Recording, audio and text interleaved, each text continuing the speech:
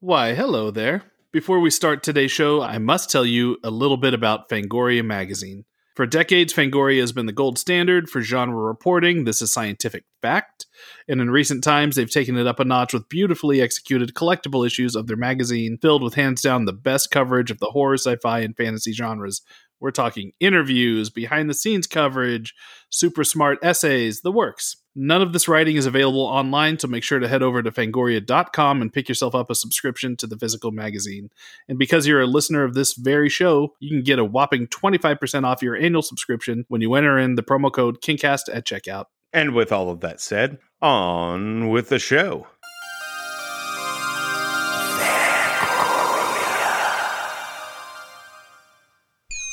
Hi, my name is Stephen King.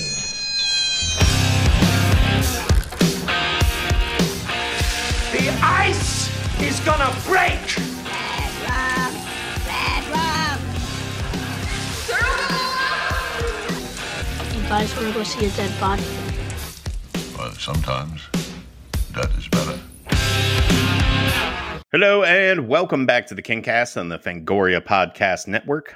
I'm Scott Wampler. And I'm Eric Vespi. And we are your hosts. We are here today to talk about... We're here today to talk about fucking trucks.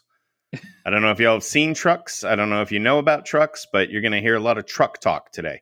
In fact, we're probably going to use the word trucks a lot on this episode. And to do that, we brought in a guest who you certainly know. You know him as one of the founding members of Broken Lizard, the comedy troupe that spent a decade plus delivering endlessly quotable films like Super Troopers, Club Dread, Beer Fest, and back in 2018, the long-awaited Super Troopers sequel. These days, you can catch him writing for True TV's Tacoma FD. But today, he's here to discuss, as I just said, the killer Stephen King truck movie that isn't Maximum Overdrive. Ladies and gentlemen, please welcome to the KingCast stage, Mr. Paul Soter. How are you doing today? I'm good. I like that it's already you hate the subject matter so much that I can see how like rattled you. I'll tell you right up front, like to date, the hardest I have ever struggled to get through a rewatch on one of these movies was Thinner, which Dave Schilling brought us. And I could not deal with that movie. And it took me like 2 or 3 attempts to finally finish it. Trucks, I had tried to watch some months ago, I think for one of our Maximum Overdrive episodes. And I made it all of about 20 minutes in. This time I sat down and forced myself to get through it. And I think this has supplanted Thinner or maybe Dreamcatcher as my pick for the worst Stephen King adaptation. Interesting. Like to me, and I know I'm kind of jumping ahead, but Thinner to me, there's still some charm in there. Like the Broken Lizard guys are still inclined to look at each other these days and say "Thinner" in the gypsy voice. Yes. So that has that going for it. Dreamcatcher, I have zero, and I saw it in the theater, zero recollection. So that to me must mean that it has sort of zero value. That's your brain blocking out a traumatic experience. Yeah. It's how we survive. Yeah. At least Dreamcatcher looks like a real movie. You know, the problem with Dreamcatcher is that it's the most wasted potential in terms of A-list cast, A-list director, screenwriter, cinematographer. Like everything is AAA, top of the line for that project. And listen, the book's not great, and the movie is obviously not great. But in terms of like, if you can like take that entire cast and that entire creative team and have them do another Stephen King thing, it would have been amazing. Yeah. The most disappointing. Yeah. Yeah, that's fair. And I also forgot, in what I just said, Dolan's Cadillac, which was another one that was just brutal to get through. This is a little bit more comparable to Dolan's Cadillac, especially as being a product of its time. Yes. But we'll dive into that in a second. I think that if we go down this road, we're just going to instantly start beating this pinata. So where do you want to start, Scott? You want to start with the Stephen King origin story for Paul, or do we want to? I do want to get to Paul's Stephen King origin story, but I got a couple of Broken Lizard questions I want to ask him first, and I also want to offer a, what do they call it? It's not a fig leaf. It's like a thing for peace. An olive branch? An olive branch. I want to offer an olive branch to the people associated with the making of this movie. Please don't listen to this episode. You're not going to like anything that we have to say. It might hurt your feelings, and we're not here to hurt anyone's feelings, but we didn't like the movie. So this is your fair warning to go ahead and back out now. We have a lot of other episodes you could listen to that won't be nearly as traumatic for you to listen to. I will counter that fair warning with a, hey, stick around, because I, as a people pleaser, I do this with, as much as I can, especially with movies, especially with low budget movies. I really do my best to try to find the things that I can celebrate or whatever. So I'm going to say right now, there are things about trucks that I will say, okay, I'll give you that. I'll give you that. So, at least if the producers are thinking about fleeing the room right now, stick around, because maybe we'll have an interesting back and forth of some pros and cons. I will. Yeah, I will say that there are a few ideas in here that I like, that I'm very anxious to bring up. So yes, I'm with you. There's a couple of positives to talk about. There were moments in it that I begrudgingly shined to, but also I could not tell if they were the result of Stockholm syndrome. Or something along those lines while I was watching this movie. So, all right. Well, I mean, that's the fair warning. But for Broken Lizard questions, Paul, what was among the titles I named, which would be like, Super Troopers, Club Dread, Beer Fest, I guess Slam and Salmon's also in there, Super Troopers. Like, in retrospect, what was the most fun set to be on? I was thinking about this because today would have been Bill Paxton's 66th birthday. Oh, that's true. And that dovetails into the question, which is, as I look at the various movies and the things I love about each or dislike about each, at the end of the day, when the question is, what was the best experience? None of the five of us will ever say anything other than Club Dread, because, the setting, we had a resort to ourselves. I mean, all of the wrong reasons to make a movie. And it really was everything about that film. And I shouldn't admit this, but it is it's the Broken Lizard movie that I sort of led up creatively the most. So I can say this, but it was kind of done for all the wrong reasons. I mean, when Super Troopers got sold to Searchlight and was going to be distributed, as we thought about next steps, the biggest thing was wait, so now we can make a movie where we can go where we want and be what we want, and let's be dudes who work at a resort in an exotic location. And, the wanting to have it be an awesome Hollywood experience was absolutely, I don't want to say out ahead of the creative, but it was parallel to the creative, where we were like, what can we do in case we never get to make another movie again? And the experience turned out to be that you couldn't plot out a better situation. And then having Paxton come on board, and the beauty of him was that he was psyched to be Coconut Pete, which meant he was our host, and he was going to make sure that we were always having a good time, that we were always partying. And, as an actor, he's he can be cantankerous, and he knew exactly what he wanted and all that. But he really lived Coconut Pete for those, month and a half that we were there. So it was this, I mean, just every great kind of quintessential Hollywood memory that I have is pegged to that shoot. Going into town and being in some tin shack, nightclub, just getting wasted, and there's a thunderstorm, and I'm looking at the wirings all exposed, and I'm like, oh, we're all going to die tonight. This is so wild. I mean, it was so ridiculously sort of cliche Hollywood, but we just wanted to have that experience once. I want to interject here. I'm glad that you're putting that out here, because I love Club Dread. I think that I know it's kind of an underdog pick in terms of obviously Super Troopers kind of set the world on fire and all that, but I think that Club Dread is actually one of the, especially within the context of the Broken Lizard work, is really creatively interesting, because you don't, every single one of you plays an exact 180 of the kind of character you guys Yes. played in Super Troopers. Yeah. And like the fact that Heffernan's like the romantic lead of the movie, you know, it's like you never would have pegged Farva as being the romantic lead of a film. You know what I mean? That was very deliberate.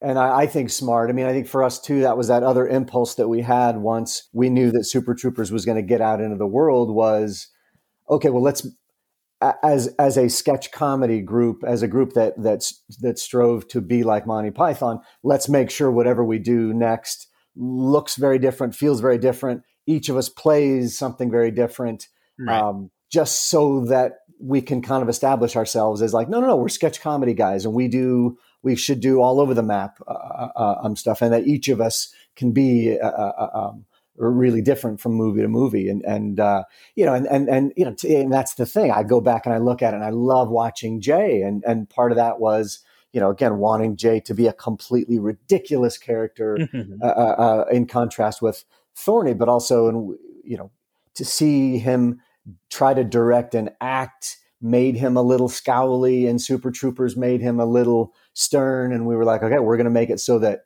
you are so with the stupid wig and the stupid accent that it's going to be impossible for you to frown your way through this movie. I wouldn't have said it some years ago because I was hardcore Super Troopers for a long time. But in retrospect, I do think Club Dread is the best of the Broken Lizard movies. Ooh, look at that. Well, look, it's like just kind of bouncing back to something you said a second ago. It's more character and narrative dependent than Super Troopers, right? Super Troopers is more gag dependent. And that's what everyone loved about Super Troopers.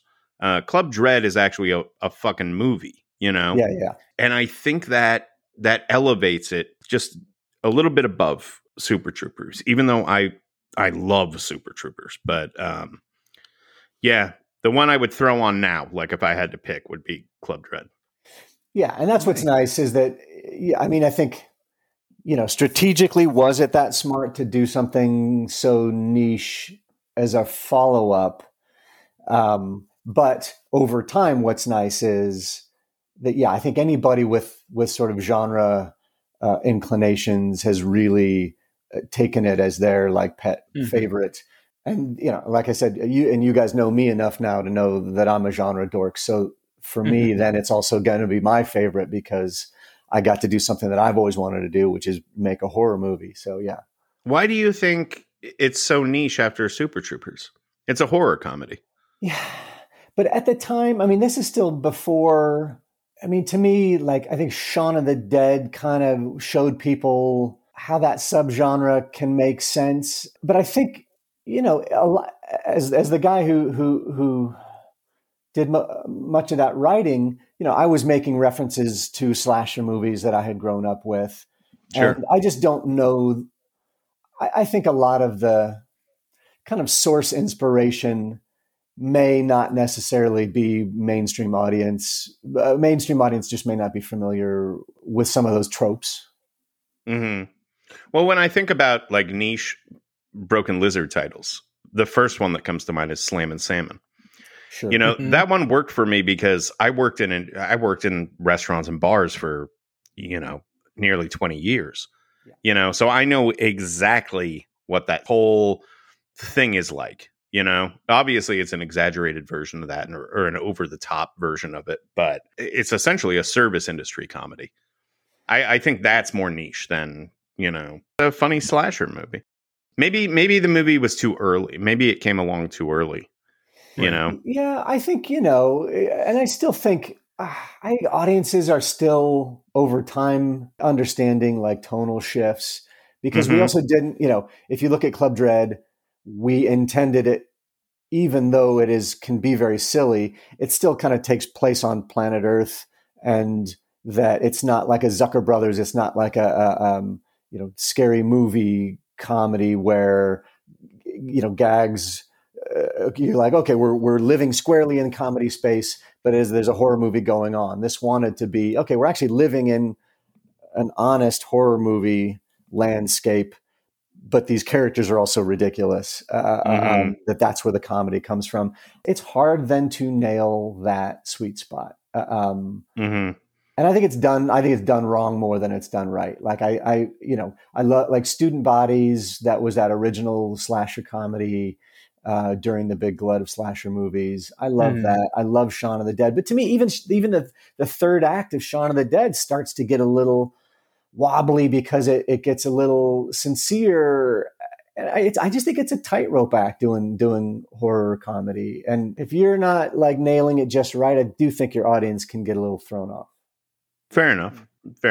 And it's funny, just as, I know we're not talking about Maximum Overdrive, but to me, that's the problem there that I find very frustrating is that I think Stephen King was like, I'm going to make this gonzo. I'm going to make this sort of live more in the creep show world with cartoonish characters and some silly aesthetics, the green haze. And there's a lot of cartoonishness to Maximum Overdrive, which to me, I don't think is his strength. I mean, I know like, okay, we can agree on whether he has any sort of directing chops, but like to me, that's why I think Maximum Overdrive doesn't work is he's trying to do horror comedy and that's actually, I think, out of his skill set more than even directing is out of his skill set.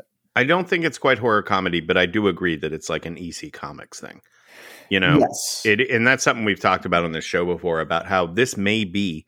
And if and when we finally get King on the show, we are absolutely going to ask him about this. Like that aesthetic seems to be what pleases him the most. Yeah. And at least when it comes to film. Yes. Like he very rarely writes in that style, but whenever he's had creative control over a project, whether it's Creepshow, Maximum Overdrive, even to some degree the Shining miniseries, it's like he leans very heavily into that aesthetic, either visually or in the writing. So it's weird. It's really weird that like that is his default when it comes to making movies. Not always when he writes the screenplay, but usually when he's in a producerial role. Yes. That's kind of where he's aiming the productions. And the reason that I think that's so strange is that what I have always loved about reading him is I am always utterly convinced that the world is real, the people are real, that's how people talk, that's how people act. Yeah. And that's what makes it so scary is that it is, this horrific imagination laid down on a bedrock of what feels like absolutely like sort of truthful human reality. Totally. And that's why I'm always, and that's, and we'll get more into Trucks, but like the first thing that I at least had to say about it was it wants to exist in the same planet that the short story Trucks does, whereas Maximum Overdrive isn't interested in existing on the same planet as the short story. That's a fair point, and I want to explore that more. But first, let's talk about your Stephen King origin story. Yeah. Like, when did you first become aware of him and how? Yeah, well, so when I reached out to you, Scott, I said, I want to definitely talk about Night Shift, and that's why I was excited that we could come up with Trucks. So when I was 13, I guarantee you that I was in a bookstore and saw that paperback version of Night Shift with the bandaged hand and the eyeballs, the artwork from I Am the Doorway. And I guarantee you that I was fixated on that and grabbed it. And so as a 13-year-old, my mind was blown. And I not only knew that, I was already starting to watch horror films, so I knew that I loved genre, but just in terms of reading a genre, reading horror, I went from that into really wanting to write, saying, man, I want to be a storyteller because this storytelling is so great. So then I started consuming every piece of Stephen King literature that I could find, and then went into Ray Bradbury, and it sprung me into my love of genre reading, but even really writing, like that was that time in my life when I was like, yeah, this I think could be the thing that I want to do. And so what was funny is that, what I really wanted to do when we landed on Trucks was, since my son is that age that I was, I really wanted to kind of see how all this played out through his eyes. Because I had bought him last year. He doesn't read a ton, and it's been driving me crazy. And so what I thought the brilliant idea that I had last year when he was 13 was, I will buy him Night Shift. And I went out and got like an early edition hardcover, and I made this huge sappy presentation to him saying, I want you to read this because this is what I read when I was your age. And it not only took me to the next level in my love of reading, but this is why I'm a writer. This is why I'm a storyteller. And of course, it sat on his nightstand, like for weeks and weeks. And every time I walked into his room to say goodnight, hoping he would be reading it, he was, on his phone watching YouTube videos. And finally I snapped and I was like, God damn it, just read Battleground and read Trucks. Okay. Because this is what dads do is we go from tender loving and then finally it's rage. It is absolute rage. And I picked up the book and I shook it at him and I said, Battleground and Trucks, can you at least read these two stories? And you're grounded if you don't do this. Honestly, it became punitive, which is, I know the wrong, it's all the wrong ways to get your kid motivated to do anything. So I failed spectacularly. This is how you turn your kid into a Dean Koontz fan, Paul. Exactly. And so he begrudgingly read Battleground and Trucks, and I'm sure he hasn't read anything else. But what was nice was then, when I told him I was going to do the podcast with you guys, I said, okay, remember how I screamed at you and made you read Trucks? Well, what I'm going to do now is I'm going to do a podcast where I talk about, and I wanted to, be able to refresh Maximum Overdrive. So it's like, okay, and now you and I are going to watch this movie, Maximum Overdrive, and then we're going to watch this movie, Trucks. And I want to not only kind of process it all myself, but try to process it through your 14-year-old eyes, which made the whole thing kind of fun to have a partner, to have my son kind of ride shotgun with me through this experience. But it is funny. I realize the first kind of fundamental thing that I realize is so different is if you're a kid now, if you were a young boy who's grown up in the last 20 years, you've been inundated with children's programming that anthropomorphizes trucks and cars. Mm-hmm. He has just, since he was 2 years old, every Nickelodeon Junior show was like, oh, the talking garbage truck. Oh, the talking race car, Pixar's Cars. And so I think it's why when he read Trucks that it maybe left him a little cold, and why as he's watched these movies, he's kind of, everything has been a shrug to him, because I just realize sentient vehicles, there's nothing inherently sinister about it. Like when I was a kid, or, in the 70s, I realized that sort of basic conceit of oh my God, there's a truck and there's nobody inside driving it. That in and of itself doesn't send the chill down the spine of somebody now as it did when we were young.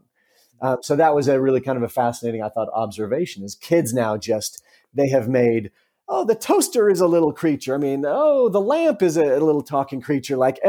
They've made content for every possible inert object to be a thinking, speaking character. So I just wonder if even just inherently the concept of intelligent evil trucks even can work on a young audience now. Well, I understand if that's his take. I understand that take for Trucks, the short story, and this movie.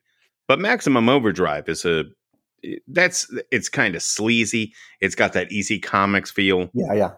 Did he have anything to say about that, or was it the same reaction to all of us across the board? He liked moments. I mean, I think he certainly, if I were to force him to watch one of those movies over again, he's going to say Maximum Overdrive, because there were fun gonzo moments. He did enjoy the bridge opening, because you got people bodies flinging through windshields. Marla Maples. Kids love Marla Maples. Yeah, sure. But it was the ice cream truck going down the street with the jingle still going and clearly nobody inside, I think was the only time that he was like, oh, okay, yeah, this is a chilling just vision. But yeah, for both of them, I think, he was like, nah, they're cool. Yeah, okay, whatever. But no, he had no tolerance for trucks when we watched it last night. Well, as he shouldn't. But I wonder also, just going into the relatability of that, when I was a kid, I rode my bike everywhere. Yeah. Right. Pre-internet, if I wanted to entertain myself, I would just fucking lazily ride around my neighborhood. So I encountered people driving dangerously and my life theoretically being threatened if they, if a car just jerked the wheel 2 feet to the right, I could be wiped out. And, that's just not a thing kids do much anymore. It's like I've seen like kids in my neighborhood roll around on the sidewalks with the Razor scooters, but I don't hardly ever see any kids riding around on bikes anymore. And when I was on the set for It, and they the producers were talking about having to essentially make an 80s camp for the kids to where they didn't have their phones. They were just hanging with themselves. They'd learned how to ride bikes. They'd never ridden bikes before. I think with the exception of Finn Wolfhard because of Stranger Things, but he learned that on Stranger Things. Right. It's like kids just aren't out there. They hadn't when ridden they encounter bikes? No, they had not. They had to learn how to ride bikes for the movie. I mean, it was what in the worldwide fuck is that? Like, but it's I think, I mean, I don't know if those were kids who grew up as LA kids. I mean, it's one of the reasons why we moved out of LA and into the suburbs was that we did want the kids to just go exploring on bikes. And when we were in Hollywood, it's just not built for it. So I can see maybe if like a Hollywood kid grew up not knowing how to ride a bike, it's still very weird. But it's funny, it's funny, Scott. Well, Eric, when you talk about riding a bike, that was another reason why I think trucks really struck a chord with me, is that I had a paper route and I would go out, as before the sun comes up, and riding my bike as the sun is coming up, and being a kid with an overactive imagination. But also there was a hearse. I had to pass by a hearse every morning because some dude had bought a hearse. He was a plumber, and it was his like plumber shtick was hearse plumbing. So it was the vehicle that he took out on calls.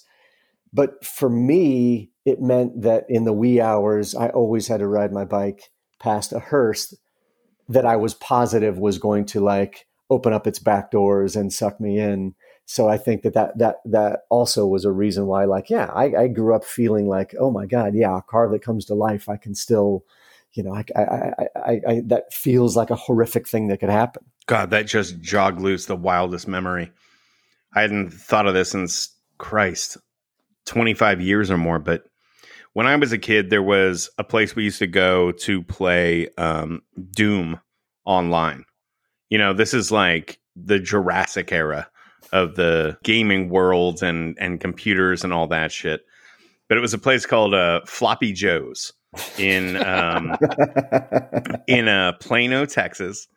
And it was just a place in a strip mall, and they rented computer games. I think they had some video games, but then they had a room in the back that was set up. You could do LAN parties basically and play Doom. And this was like revolutionary at the time. It was $5 an hour. And so me and my buddies would like get together on Saturdays and ride our bikes across town and play Doom. Well, we had figured out a way to get to this place that didn't involve going on a major thoroughfare, but did involve going through a neighborhood that was like sort of gated.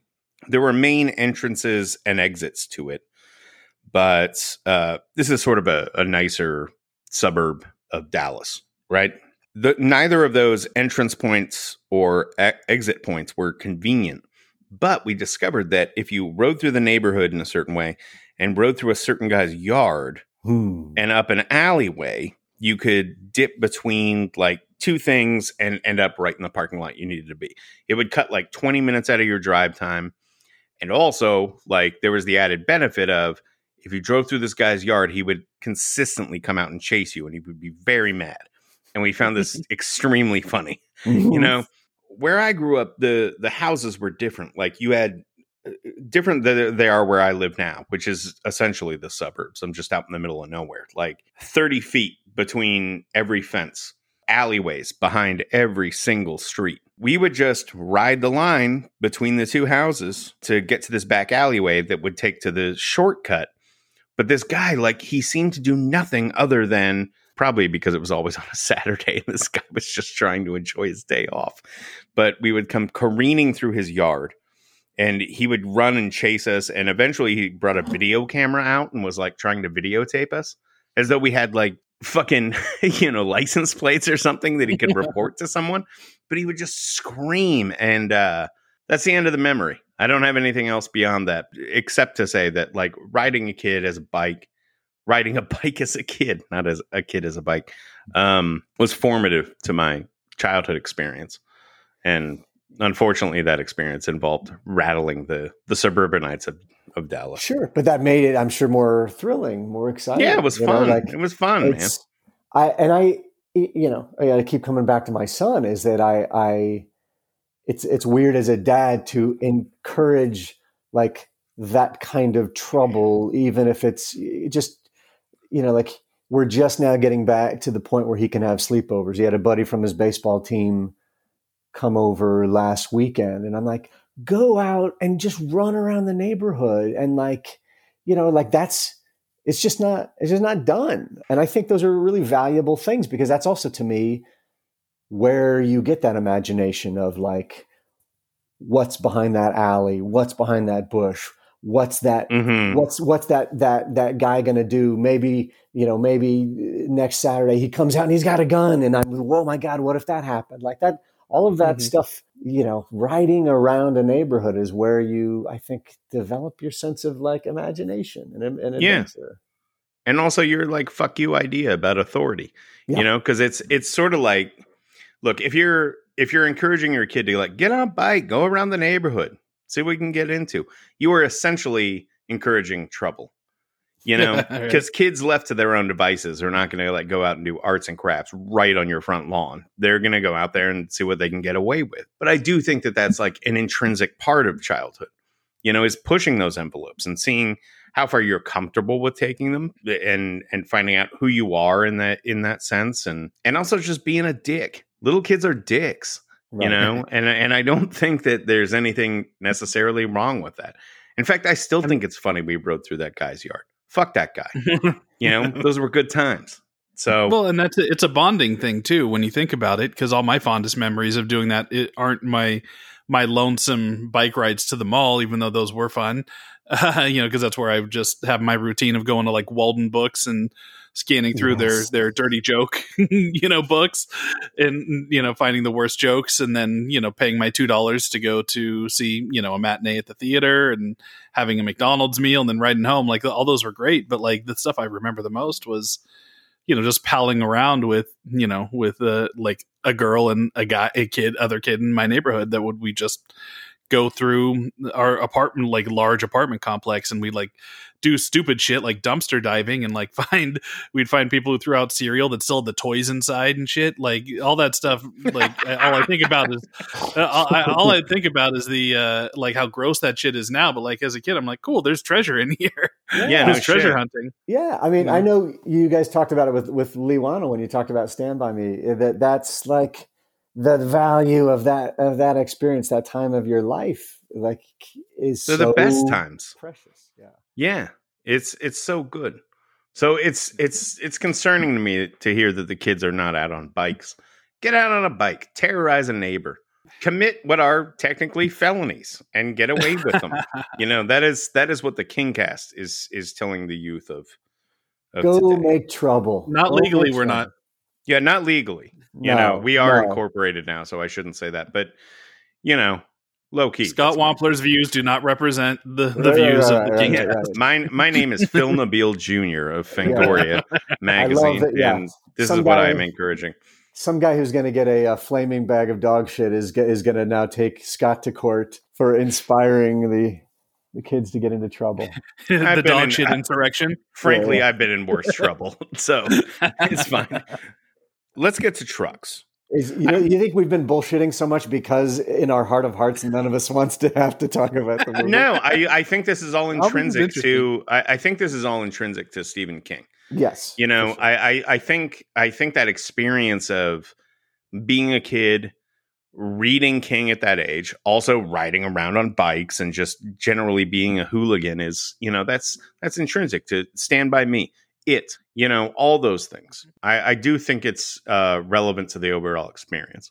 Whether or not it's relevant to the experience of trucks is another matter, but we can talk about that now. I do want to start here by talking about the short story, which I did not reread before we did Maximum Overdrive, but I did before this. And I was struck by like how tiny of a piece of the story this is. You know, it's like 10 pages long or something. You know, it comes in media res. You know, the shit has already gone down. It's the people are already at the truck stop / diner, and then it ends. It's very quick. It's like a slice of this. I found this sort of to be like the sort of writing I might have done when I was like 15 or 16 years old.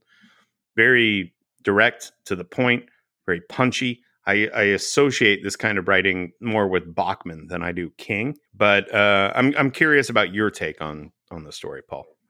Yeah, I mean, that's when I went back and reread it. That was the first thing that I thought about too. Was we come in and the shit has hit the fan. There is no setup. There is no backstory. You realize how nice it is.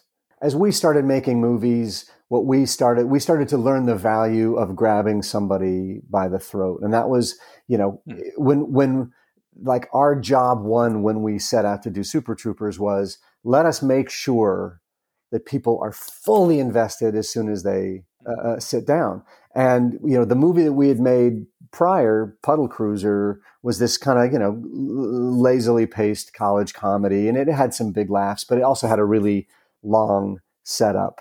And ultimately why we couldn't get distribution, we did test screening, stuff like that, was that people were like, it just takes too long to get started. And so we were like, all right, well, in Super Troopers, that is the one thing we're going to make sure we do. And that was, you know, we ended up, I think, having a fantastic, the results were great. That pullover scene with the kids, right? It's such a great way that you just jump right in. You don't, you know, and we had to fight the studio, but and you know, people were like, well, we don't know yet who these people are. Is the movie about the kids? But we don't know these cops or that. And we were like, exactly. It doesn't matter because it's going to be ridiculous and funny, and it doesn't matter that people aren't fully oriented yet. And in Hollywood, hold on, real quick though. Correct me if I'm wrong. I seem to remember the first time that I remember a studio or a promotional team releasing like the opening scene of a movie. The first time I remember that was Super Troopers. Like, didn't they release that like out? Either it was online or they did something. They aired it on TV, or they did something where they aired that first. That whole first section. I don't remember that. I don't.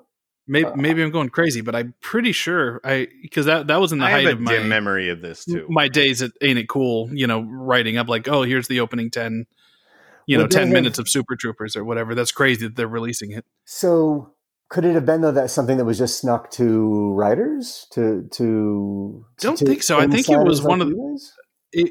In my memory, it is.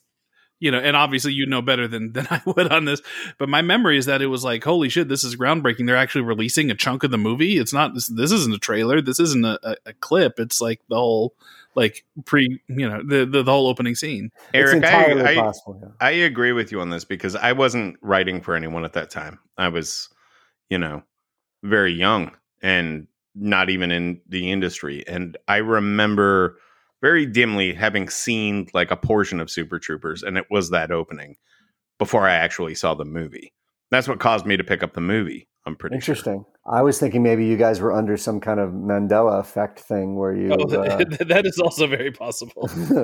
But you know what the thing is that it's also possible. We were just so blown away that a movie was getting released wide. They had sent us out on tour in a tour bus. So for us. It really is. The memories are so. It's just a whirlwind of like, holy shit. Because even when we sold it at Sundance, you know, most of the time when a movie sold at Sundance, you got a step release, you got a little platform release, and maybe you ended up in a couple hundred screens. So that was even when we sold it. That's kind of what we thought. So when suddenly the whole marketing engine revved up, and it was, you guys are going on tour, and it's going to be 2,000 screens. It was just, we were so completely blinded by, oh my God. So it's possible that some elements like that just got caught up in the wow of the whole thing. But so anyway, back to Truck's a Short Story. So to me, it still feels radical and exciting to jump right in the middle. Like, I love that we don't know his name. all we know about him is he had a 71 Camaro that he was still paying off, and he got kind of chased off of the throughway into the truck stop, and that it's bang, bang, bang, bang, and then it has this bleak, semi-ambiguous ending. And so I agree, Scott, that there's a bit of it that's like, oh, could a young person have done this because it eschews so many of the traditions? That makes sense. But I think, to me, you have to be really good to be able to throw that stuff out the window and still be for sure completely riveting. But no, yeah, it's not a great short story. You know, it's not like, you know, the concept is a little wonky. The characters are paper thin. It is clearly the work of a young man, you know, and I don't think there's anything wrong with that. It's effective in its own way. I mean, we're here talking about it today. It spawned Maximum Overdrive. It spawned trucks. And I don't know if I should say this. I'll go ahead and say it anyway. I'm hearing through the grapevine that there's another Maximum Overdrive project in the works right now. Really? Okay. Yeah. Yet another KingCast exclusive. Wow. I hear it's going to HBO Max. Go ahead and quote me on this, because I'm not a reputable source of information anymore. And this came in from an unproven source. But I heard specific things about this. So my point being that there's something in this idea, or people wouldn't be coming back to it. Sure. Well, I don't know how much you know. I mean, I like it as a short story, and having seen these two movies, and it sounds like you guys like Maximum Overdrive better than I do, but to me, I don't love it. And so I started to think, especially when I reread the short story, like, is it a piece of material that just, there can't be a great movie, but now they're going to try again? And I was doing as like a thought experiment. I was trying to figure out what's a really enjoyable, successful version of this story. And is it does it have to be like, is it like George Miller, and does it have to be like just completely over the top with truck action? And, you know, I mean, I don't know who's doing it. Maybe, you know, but to me, I can't imagine that unless they're going to really, I don't know. That's my question for you guys. Do you think it can be made into a great movie? Yeah, I think you can do it. You just need to explore the world. Like, to me, the most intriguing part about Maximum Overdrive is that whole sequence when the little boy's riding his bike through the neighborhood, and you're just seeing all the different ways that, how dependent we are on technology, and how all the different ways that they can kill us. You know, it's like that to me is the core of it. And one of the reasons why, you know, I don't think Trucks works as well is that, you know, it seemed like they really wanted to focus on the just the automobile parts, even down to the toys that come to life to kill people are toy automobiles, right?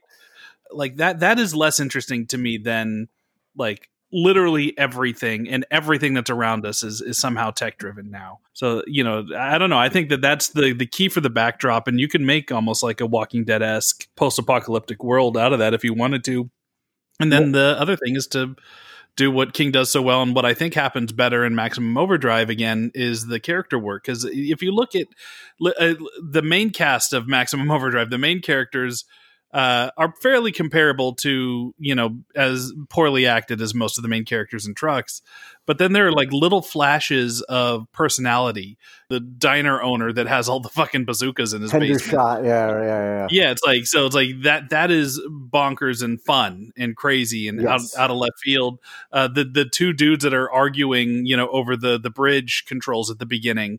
That's like old school, top of tier King character work, you know, bit players that come in and they have all, you know, all the colloquialisms, and they have, you know, just the really random way of speaking, but it feels somehow grounded, you know, and like real old codgers would talk like that to each other. So it's like, you know, there are those little flashes. I think that, you know, if it was me, that's kind of what I would do, is I'd look at that backdrop, and then I would try to inject as much of that Stephen King character work as possible into some of these characters. I might not lean as ridiculous as both of these adaptations have been so far. Do you know, Scott, whether the angle will be like Maximum Overdrive, an all-purpose, all-technology? I'm assuming that's... No, but I would assume so. I think that's the only reason you would do it.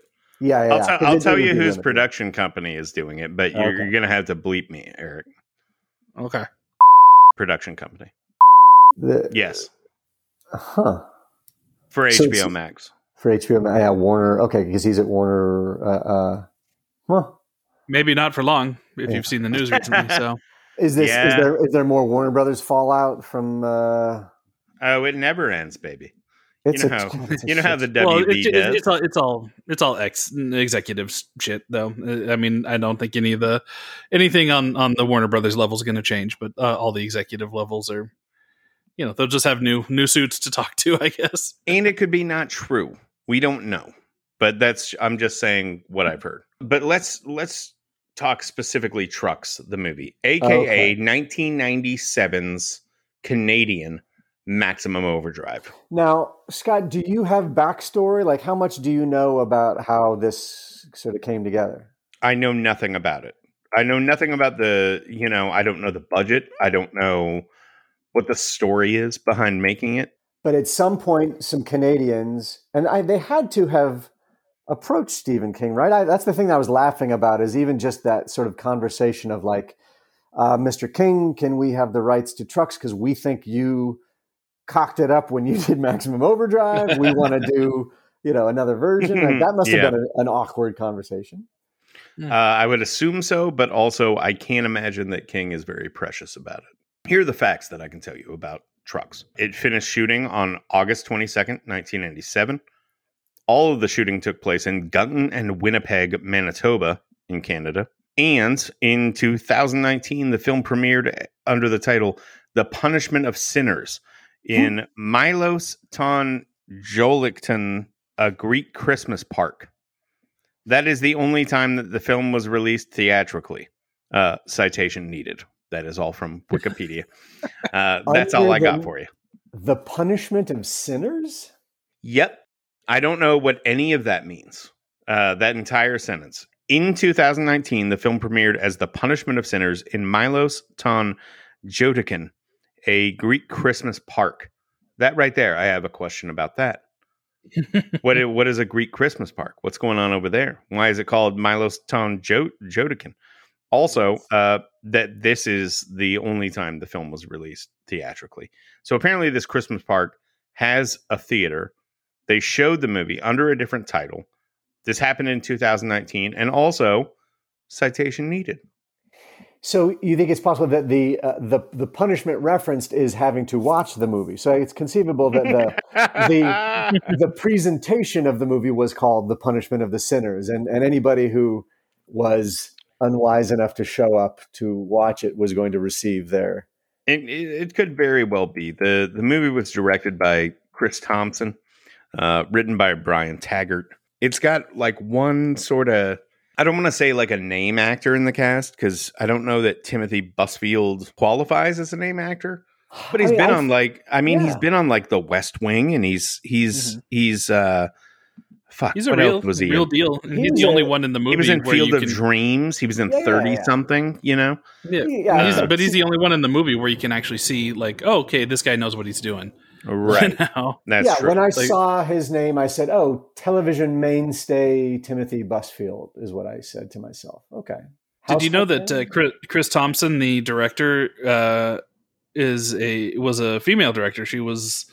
I wonder if she shortened her name to make it easier to get jobs, because this was back, pre Wonder Woman, I guess, that ancient era ago, pre Wonder Woman, where it was tougher for ladies to work in the business. But she changed it back to Christina now. She's dead. So what? Way to bring the room down. I guess I'm the asshole. She died in 2015. She was a New Zealand / Australian director. So well, that's a bummer. Now I feel bad about the amount of tuning up I'm about to do on this thing. I know. Maybe we leave that out. Can we Well- take just a 30-second break? I have to go to the bathroom so bad. Yes, Is that okay? please. Oh, sure. But don't edit any of this out, okay? I want to make sure this all makes the cut. I'll be right back. Sure. Are you bringing the mic with you? Bring the mic in there with you. Yes. Yeah. We want a full Leslie Nielsen and Naked Gun thing going on here. Oh, there it is. Ladies and gentlemen, what you're hearing right now is Broken Lizard's Paul Soter taking a leak. Oh, That is liquid that his body does not need. what we have here is the shotgun blast, is what that's called. It's an ailment common to older gentlemen. Fairly healthy prostate, though, I can tell from here. Trying to wrap it up, not quite landing it. Ooh, do you hear that? Oh. We got thunder in the background. We got Paul's pee in the background. It's all Could great. you hear that? Could you hear that? Oh, yeah, we could. could hear it. We were doing running commentary on it. It's good. Like pouring good. lemonade into a bucket. Yeah, that was a good strong one. Yes. Okay. So here's the thing. Here's a little. You may not know this, and I've learned this now that I'm on a TV show. I'm in a writer's room.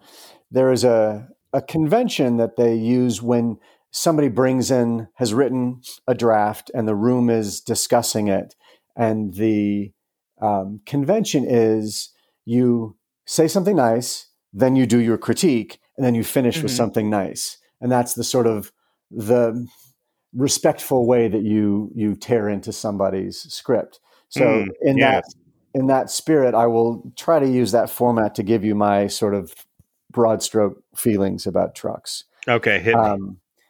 I do like that the movie wants to take place, I think, in more familiar Stephen King territory.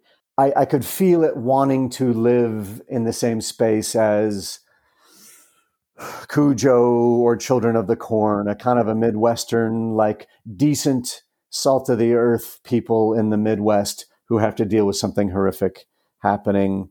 Can I counter that really quick? Okay. Just to play devil's advocate. That may be because it looks like it was shot in 1982. But go ahead.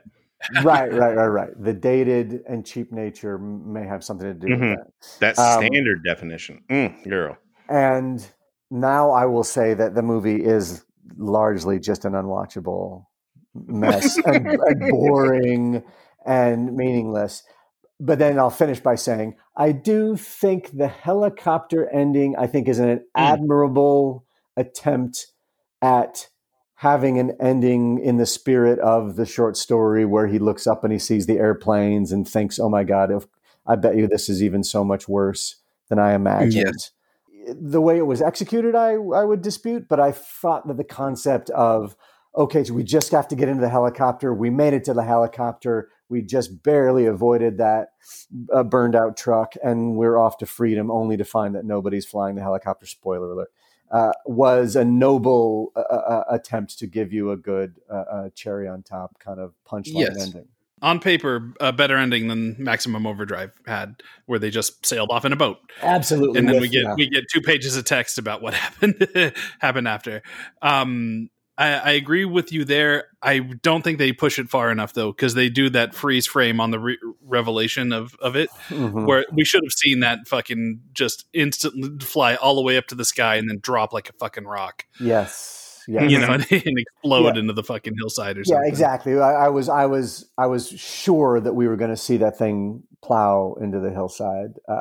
For anyone that is not familiar with Maximum Overdrive, Trucks the original short story, or Trucks the movie, Paul, can you give us a very brief overview of what is this movie about, just so people have context? Yeah, and so I think Trucks tries to expand on the concept of the short story, which is that a man and a handful of strangers are trapped in a truck stop while sentient, sinister trucks are attacking, circling, and ultimately demanding that these survivors refuel them. Mm-hmm. You think it's a fair synopsis? Yeah, yes. Yeah, for sure. Okay. That to me is probably the tricky crux of the short story is the trucks communicating through Morse code. And so I see why they thought they might do a little end around and just have it be that Timothy Busfield kind of starts to put the pieces together. Like, why won't they kill me? Oh, they're not going to kill me because they know that I'm the guy who can give them gas. Like, that's inept also, but I thought it was interesting that they felt like they needed to try a different take on how the trucks do communicate with the humans. Hey, what is that fucking noise? It's the rolling thunder, my man. It's on our end. Ooh, I like that. Oh, that's the spirit of trucks, baby. Yeah. But yeah, we're getting all sorts of audio bonuses in this episode. Paul's urine and our rolling thunder. You're awesome. Yes. I don't know. What do you guys think about? I mean, obviously, there's so much to get into, but like, what do you think about that decision to not go Morse code? Well, I mean, my take on this entire thing is that it is obviously an expansion of trucks. You know, it's 95 minutes long. It feels like 4 hours. They took the 11-page short story or whatever it is and built a narrative around it that honestly, I had trouble following at certain points. Yes. Of like who was where and why they were doing things. And like, you know, I would look away from the screen for not 10 seconds and come back and be like, wait, who the fuck is that? Like, what is, how did this happen? And why are they behaving like that? And I'm not certain that if I had been paying attention during that 10 seconds that I might have gotten the full answers on that. No, there's definitely a lot of, and I think with both adaptations, I think they come at it from the angle of, okay, we've got to fill everything out. And that means more time with subplots and character dynamics and more time speculating on why this is really happening and what is the origin. Just on a geographical level. Just on, spatial, yeah. Yeah, like Maximum Overdrive makes perfect sense. Mm-hmm. This movie makes Maximum Overdrive look like a masterpiece of filmmaking. In Maximum Overdrive, I'm always aware of who characters are, what they're doing, why they're there in that particular moment, and what the general area around the thing looks like. Trucks, on the other hand, seems to have been filmed on the last 10 miles of highway in the middle of fucking nowhere in Canada. Yeah. And they're portraying it as like what, Arizona or fucking Nevada or something in the movie. Yeah, well, Area 51, like right around Area 51, right? They keep talking about Area 51, which becomes like kind of a plot point in the story, if only because every other character keeps talking about it and won't shut up. And yet also kind of a red herring because I don't think they ever really peg it as, okay, this is a true connection. Yeah. No, total red herring. Or what I would call a dangling thread that was never addressed. Sure.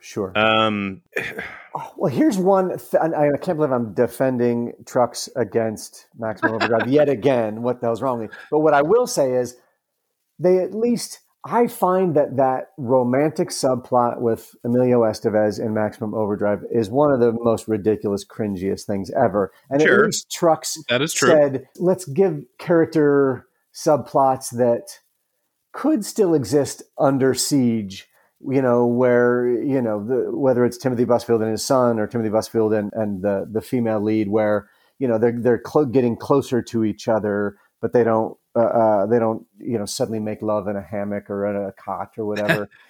And he doesn't lick her sweat off his fingers. God, yeah. And then they meet cute. Like that's what drives me fucking bananas about what he did with that subplot in Maximum Overdrive is that I just don't buy any of the meet cute. I don't buy any of the sex. And so all that shit makes sense in Maximum Overdrive if you're looking at it through the prism of an EC Comics approach. Yeah. Whereas this movie jettisoned that stuff, but also made time for an entire sequence where a mailman is killed by a remote controlled car, which is like one of the most infuriating things I've ever seen. Like, it's a mailman. He's going up the street. A remote control, what is it? Like a bulldozer? A little Tonka truck. Like a Tonka truck. Yeah, like a Tonka truck comes roaring out of a toy store. Now, we are three full-grown adults.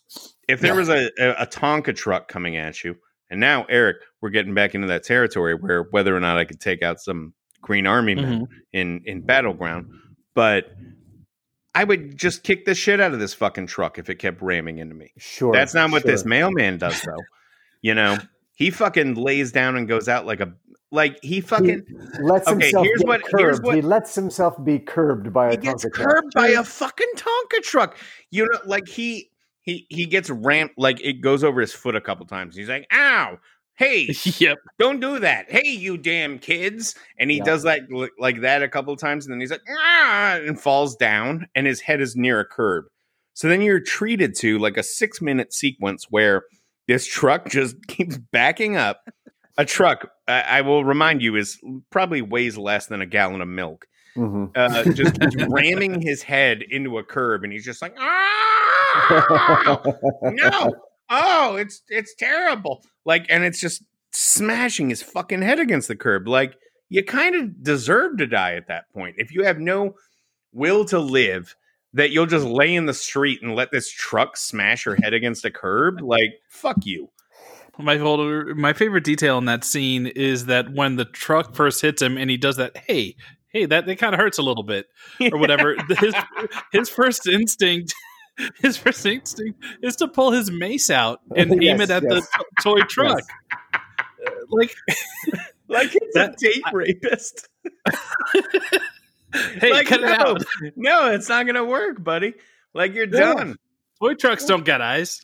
The mailman has but one means of self-defense. So should your assailant not fit into any of the standard definitions, he still has that is his only that's the only arrow in his quiver is the mace, unfortunately. But what I will say is this: as much as you guys are right, and as much as it is an infuriating thing to watch, I was so starved for red meat also that just even his goo, his brains coming off onto the truck at least checked off my box. It pushed my button of like, okay, gore, at least something that qualifies as gore. By this point in Maximum Overdrive, we've already seen kids get rolled over by steamrollers.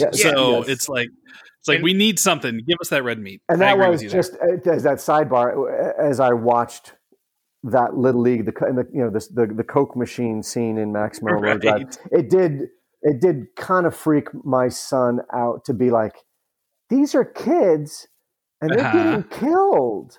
And that was like a revelation for him because, even in horror movies, they're off limits under a certain age. And that really did, seeing kids in even though they were all playing in jeans, and my son went through the fucking roof about that. He was like, in what universe are Little League guys all playing jeans? That seeing those kids sprawled out dead from either the steamroller or the Coke machines, really, he felt like, wait a minute, kids my age can get killed in movies like this. So that was something kind of fun about that. But yeah, you're like, I'm trying to warn you, I'm your dad. I know. Yeah, and the fact that I want you to read this and watch this shit. You were hungry for red meat at that point is because all of the scenes with trucks doing destruction by this point are poorly filmed, poorly edited. It's like a truck careening around a corner and taking out like an outhouse or some bullshit. Yeah. While like 5 people hover around a car and watch nearby, and they're like, "Whoa, that was weird. Like, what are we going to do next?" It's baffling how poor the filmmaking is. And it is misguided, and I've realized this now. Like, I've done a little bit of horror, and I've done stuff on different budgets, but there's a fatal flaw in the conceit of like, oh, we can do trucks on the cheap because if we just show, it's not, maybe it's not that hard to film a truck when it looks like nobody's driving. And you can build a little outhouse and smash into it. I think that's what made them feel like, oh yeah, trucks can be done on a budget. but you really do miss out. You need people getting mucked. You really need to see people getting mucked by trucks in a Indeed. good, And other things. One of the things that trucks does, and this is where the Stockholm syndrome thing comes in. There's a scene where, Jesus Christ, okay, look, here's what happens. It's reported on the news, and you hear about it through however many plot threads are going on in this thing, that a truck has overturned on a highway somewhere, and there's a chemical spill. Yeah. So this other truck of guys comes out to investigate the chemical spill. And just as a sidebar here, like there's no consistency to when the machines or the trucks or the phones or what have you, or the air compressors in the scene we're about to talk about, really come to life. It's just like when the script needs it to, right? Yes. So this truck is clearly spilled over, probably intentionally, is what I'm thinking. But then they send out this truck full of guys to come investigate. And this truck has like hazmat suits in it, air compressors, all kinds of technological stuff that would help figure out a chemical spill. And they show up, and guess what happens? The truck inflates via air compressor one of the hazmat suits, which picks up an axe and starts doing axe murders. The suit, the hazmat suit, filled with air. The air suit is doing axe murders. I could not believe my fucking eyes. And it is more absurd in the execution than even what you described as in its conceit. Like, to me, there's like, if I hadn't seen the movie and I just heard you say that, I'd be like, oh, that's actually a clever way to mix up your kills. But yet the execution of it is one of the most laughably dumb things I've ever seen. Have you seen the Young Adventures of Sherlock Holmes? No. Okay, it's fantastic. You've got to see it. This was like the first use of computer generated imagery in a movie. And there's a scene in that movie where a stained glass window gets blown out, and then it comes to life, and it's fucking attacking a guy. And it's, you watch it now, and this was like, fucking 40 years ago or 35 years ago or whenever they made that movie. It's pretty rickety by today's standards, but it still passes. That's what the hazmat suit filled with air swinging that axe around reminds me of. And it is not nearly effective with, they're doing it as a practical effect, but clearly it's just a guy in a suit. You're not fooling us. It is the most rudimentary Texas switch on film, I believe, ever captured. Whereas you see the shot of the suit starting to inflate, you cut away, you come back, and it is, to anybody's with a brain, it's just a guy in a suit. But, it's one of those things, again, what I will say in defense of Chris Thompson, rest in peace, is I can imagine on a low budget, you have to be really thinking creatively about how else can we kill people with limited, and it's the same thing. It's the same thinking behind the Tonka truck in execution, laughable. But I guess I can see the moment where they were sitting around saying, okay, what else can we do in this world, in this scenario, to be able to kill people in ways, in cheap ways that can technically be, yes, trucks kill people. It's at least absurd enough to have a personality, which most of the rest of the movie doesn't. So I'll give it that. It is ridiculous, especially when, like, you're right. It's an interesting idea because if that gets to be an extension of that truck, right? This weird suit that's going around,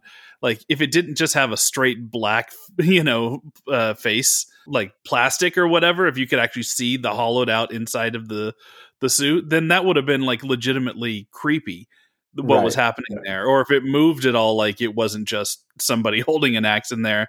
Like if, I don't know, like if it sold the fact that it was just compressed air in that suit somehow, then it that would have legit been something disturbing to watch. But instead it just looks like, like you guys said, a dude in a suit.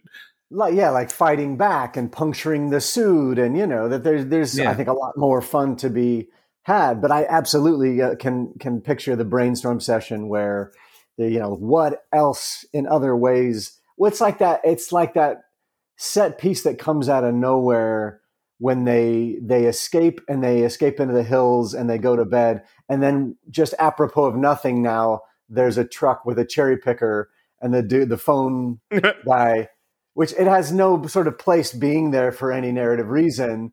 And it's also like, well, what if the cherry picker shook the guy loose and he grabbed onto the transformer box and fried himself? I mean, they're desperately coming up with other things to do.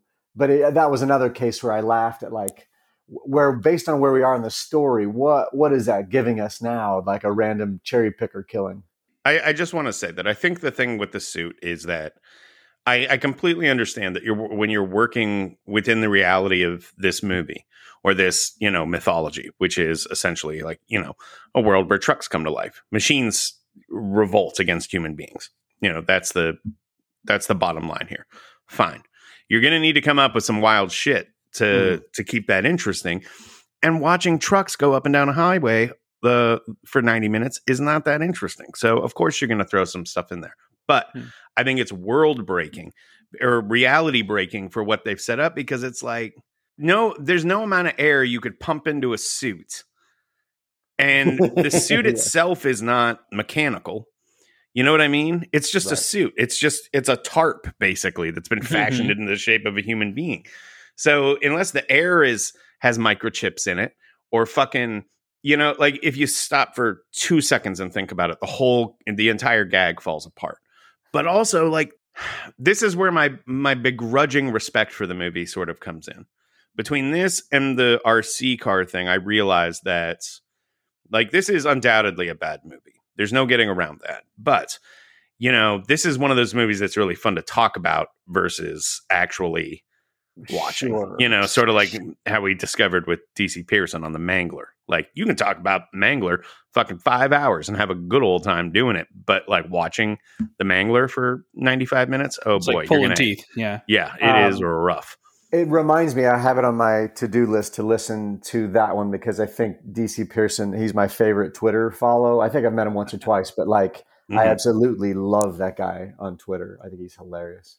But as we talk, to me, the way you felt about how the hazmat suit, even in concept, is absurd, is it kind of how I felt about the mounted mule machine gun in Maximum Overdrive? I felt like, is that not really the same thing, where you've kind of I guess, but with Maximum Overdrive, any mechanical, even a clock went crazy. So I guess the gun itself is sentient. It's not just that the gun is mounted on a mule.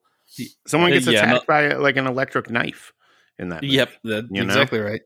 And they make reference to the electric knife. There's a very deliberate shot of the electric knife in Trucks.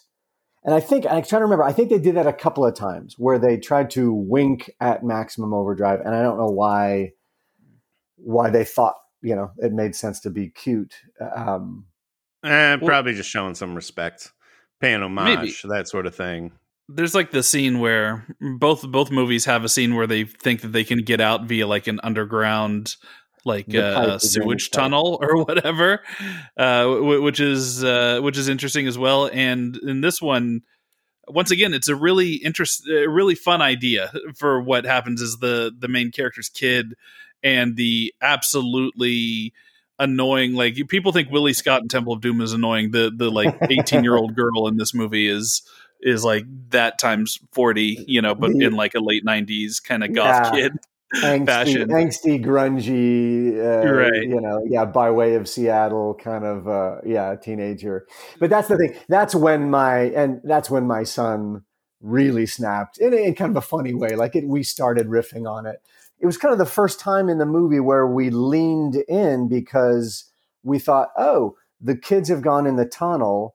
One truck has dumped gravel to close up one end, and the other another truck has put its exhaust up to the other end. And oh fuck! And we thought, okay, there's a provocative conundrum. So we leaned in a little bit, and then Timothy Busfield comes out and gives this long, elaborate, like, here's what you're going to do. You're going to be able to do it. You're going to crawl 3 steps and then go to the left and then come at it at a 90-degree angle. And he takes like 3 minutes giving instructions to his kid, who just basically crawls out and under the truck. Underneath the truck, yeah.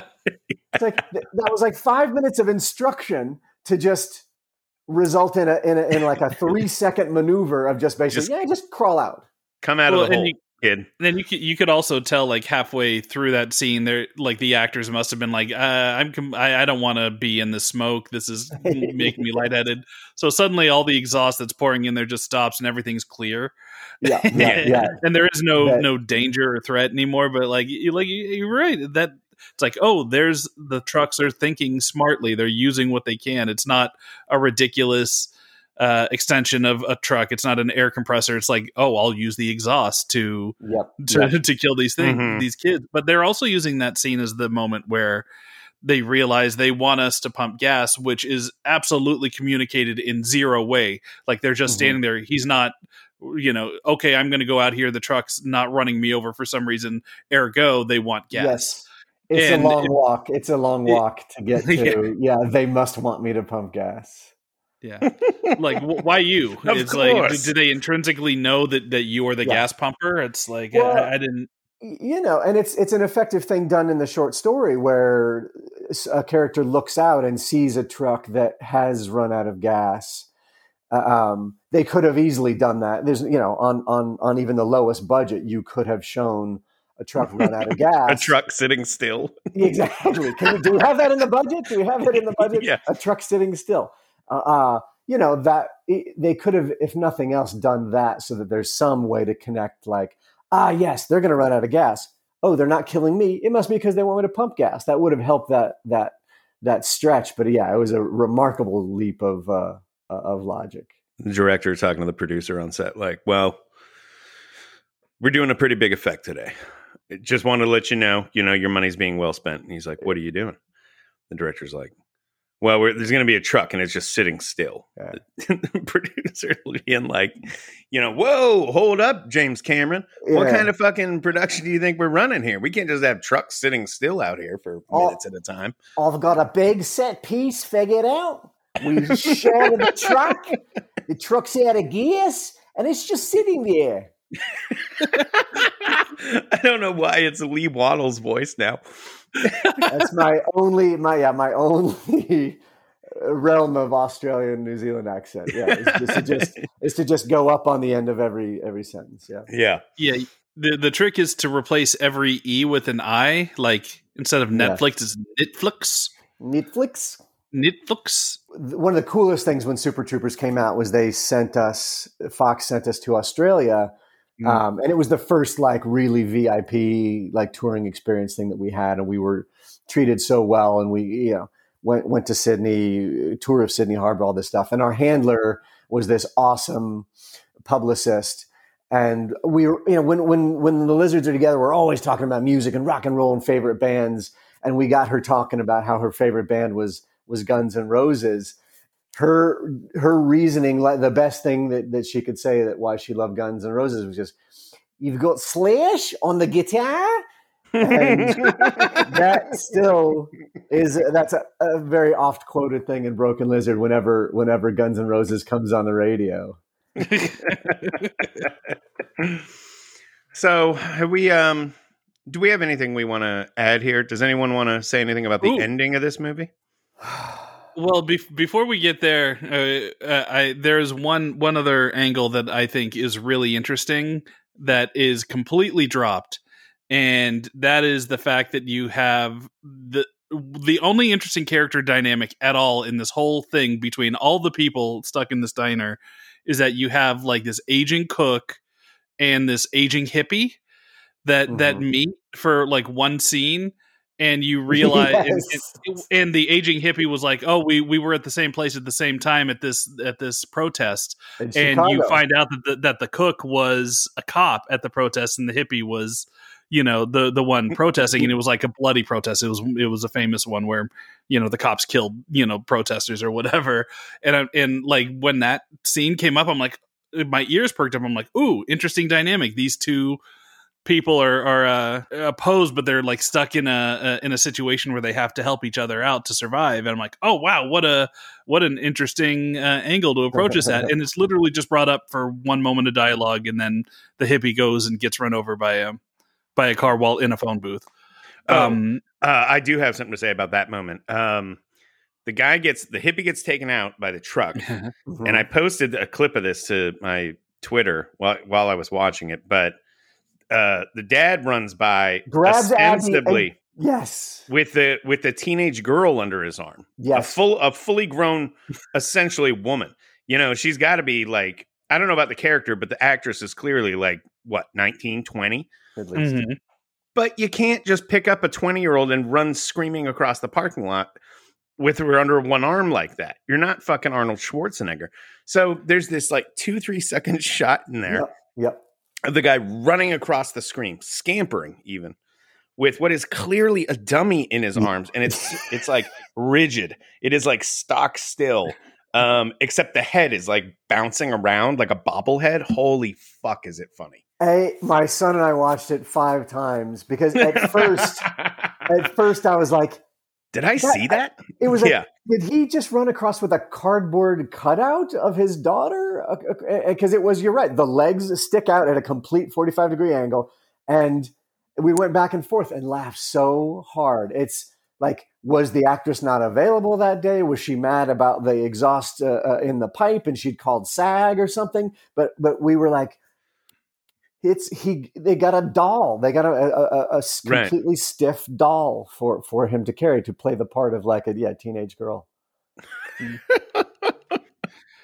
Again, more fun to talk about this than to actually, subject yourself to it.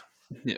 One of the many treasures awaiting you should you watch this on Amazon Prime, free with ads. Oh, I didn't get that option. I paid $4 for this thing.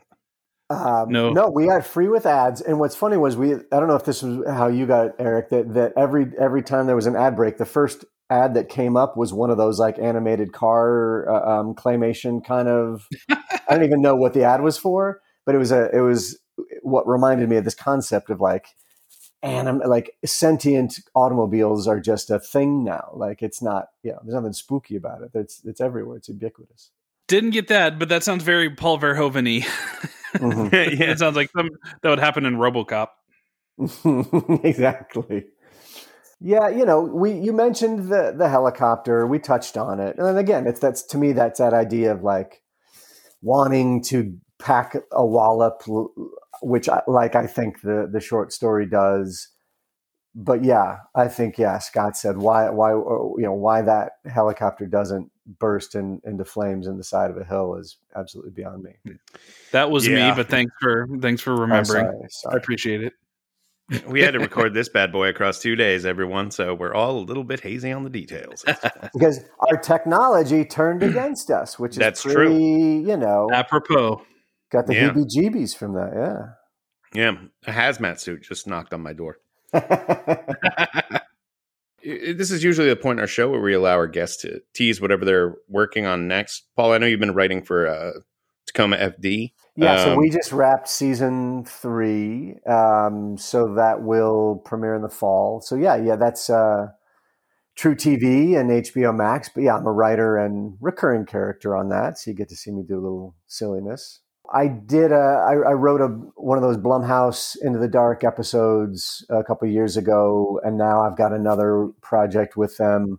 This one's for Epix that shoots in Louisiana next month. So another horror project, which I always love when I get to do horror. So the last one I did, is called A Nasty Piece of Work that's still on Hulu that I actually like a lot. So I would tell people to watch that. And then I think toward the end of the year, this new one, which is called Unhuman, will be on Epix. Nice. And then hopefully another Broken Lizard movie at the end of the year. We'll set something up at Searchlight, a period piece, which is a new final frontier for Broken Lizard.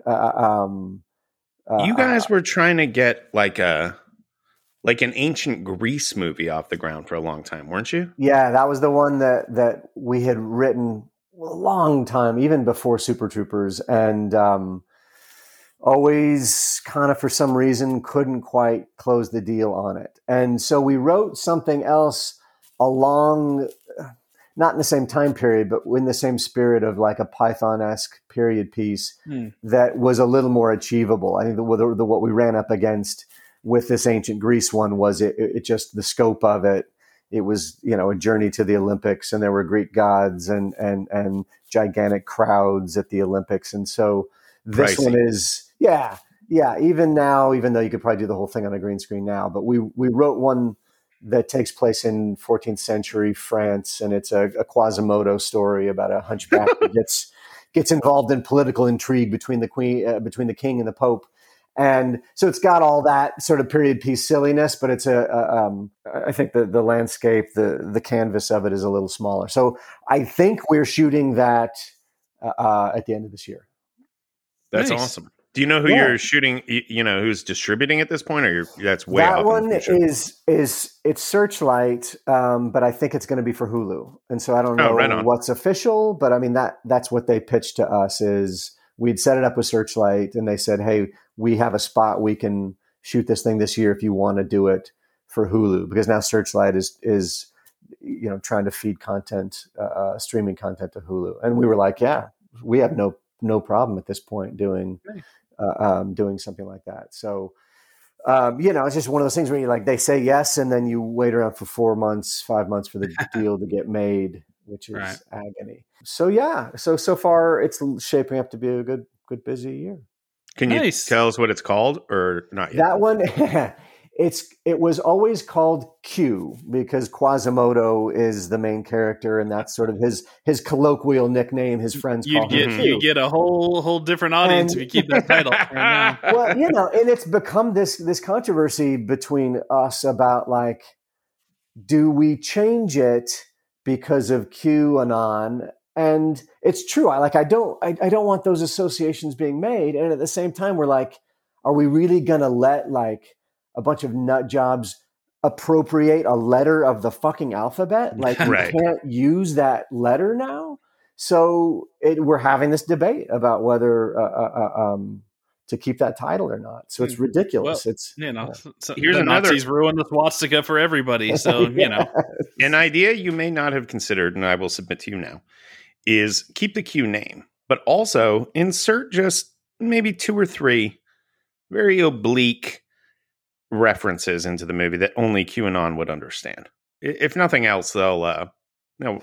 Well, I guess if it's going to Hulu, it's not going to be a rental. So no, but it's true that those people have spending dollars as well, and if they think there are clues hidden inside, then the Illuminati and shit like that, and whatever it is, they fucking I have a pizza joint in there for no reason. Exactly. And it has a basement. I don't envy that that debate. But it's ridiculous now that that's a thing you have to think about. But also, by the time this thing would be coming out, shouldn't a fair amount of this be burned out by then, or hopefully? I would like to think so. But I guess there's no predicting the world anymore. If we learned anything in the last 5 years. Yeah, I mean, look, these things can have staying power. I was, when I was 13 and got into the Beatles, I fell into the Paul is dead rabbit hole, and this was, this was 1983, and that there were still people running around pointing to clues that Paul McCartney had died in 1968. So, these things can have staying power. Who the hell knows? He's the only one not wearing shoes on Abbey Road, man. Oh man, I had all of this. I mean, this was pre-internet too. I had all this stuff written down. I was doing the red thread on the wall crap, and that's it amazes me. It amazes me that I, as an intelligent kid, I want to go back to that my 13-year-old self and be like, get your head out of your ass. He's Paul McCartney, though. Just the common sense of one of the most talented musicians in the history of the human race should die, and you just found another dude and plugged him in and he Who could happened also to be just as talented. and still also a sound revolutionary, exactly like him. vocalist, bass player, and composer. Like I want to shake my 13-year-old self and be like, don't be stupid. That's the amazing thing. It's the amazing thing about these conspiracy theories. Like it's so easy for people to lose track of just the gigantic, how none of this makes any sense when you get, no, but the clues are there and I'm having such a good time being a detective. Well, thank you so much for being here, Paul. This was fantastic, even though the movie was not. No. And we're excited to see Q, or whatever it ends up being called, once it comes out. Absolutely. I love chatting with you guys. So thank you for having me on. Many thanks to Paul Soter for joining us for that very spirited and unusual episode. We don't often have guests peeing in the middle of the show. Not and often. If they do, not often. we don't often hear about it.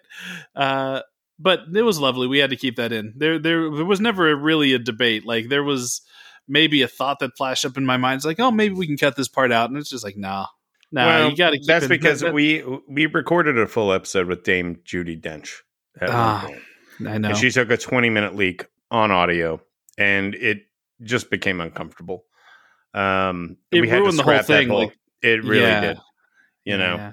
You're here to talk about Eyes of the Dragon, and you're doing that in the middle of it.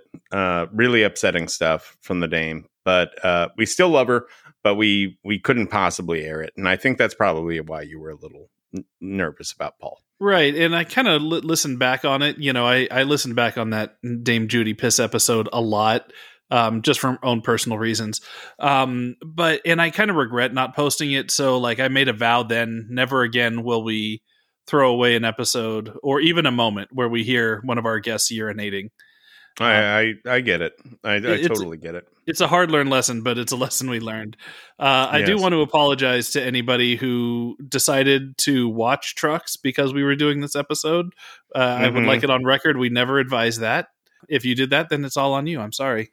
So next week, we just spent a little bit of time into kind of a weird Stephen King niche corner, and we're going into another niche Stephen King thing to a point where I think there's many Stephen King fans that don't know that he wrote the thing that we were going to be discussing in depth next week. Probably be some raised eyebrows on this one.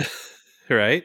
So the topic next week is going to be Michael Jackson's Ghosts, which is a short film that he made as his follow-up to Thriller in the mid-90s post-accusations. So it was directed by Stan Winston, and it was written by Stephen King. Well, at least story by Stephen King. There's a whole thing. We go into detail in a lot of the background, but it was script written by Stephen King that turned into a story by Stephen King. And Mick Garris came in and helped write the version that ended up being made. So, we have a really interesting guest to come in and kind of walk us through some of that. There's lots to dig into that one, I think. And I think people will be surprised at just like how much there is to parse in this 140-minute short.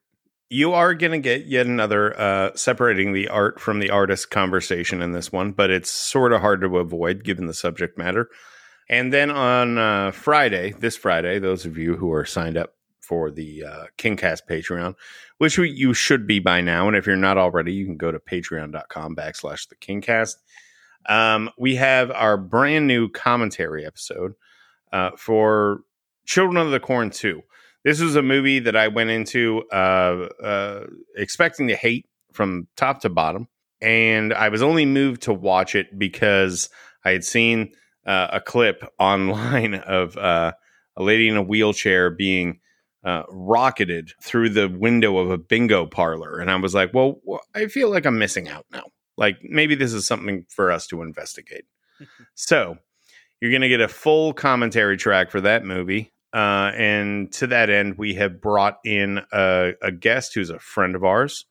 Her name is Becca Supp, former writer for Pajiba, who is now, well, she's just a troublemaker on Twitter. A very close friend of mine, but I knew instinctively that she would be the right person to ask on for this particular commentary, and I was not proven wrong. She knocked it out of the park, did she not? She did, yeah. In this commentary, you're going to hear many ridiculous things, almost things that are things that are almost as ridiculous as what's in the movie.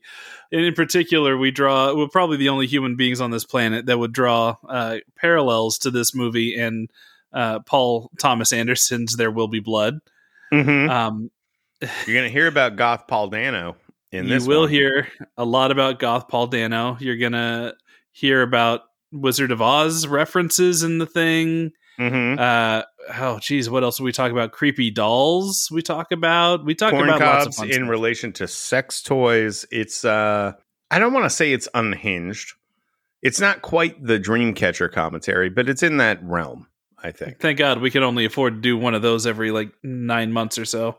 We can only birth one of those in one natural birthing cycle. My understanding is that's just a legal thing. If we did more than one Dreamcatcher commentary every year, we would be arrested. All right, so stay tuned next week for Michael Jackson's Ghosts in the main feed, and this Friday for our Children of the Corn 2, The Final Harvest. Is that right? Did I get that right? The Final Harvest. Right. And also, please go rate and subscribe on iTunes. Your 5-star reviews, anything less, will not be accepted. And I don't think I have anything more to add. Nope, that should do it. We'll see y'all next week. Adios, folks. The Kingcast is a Fangoria podcast production.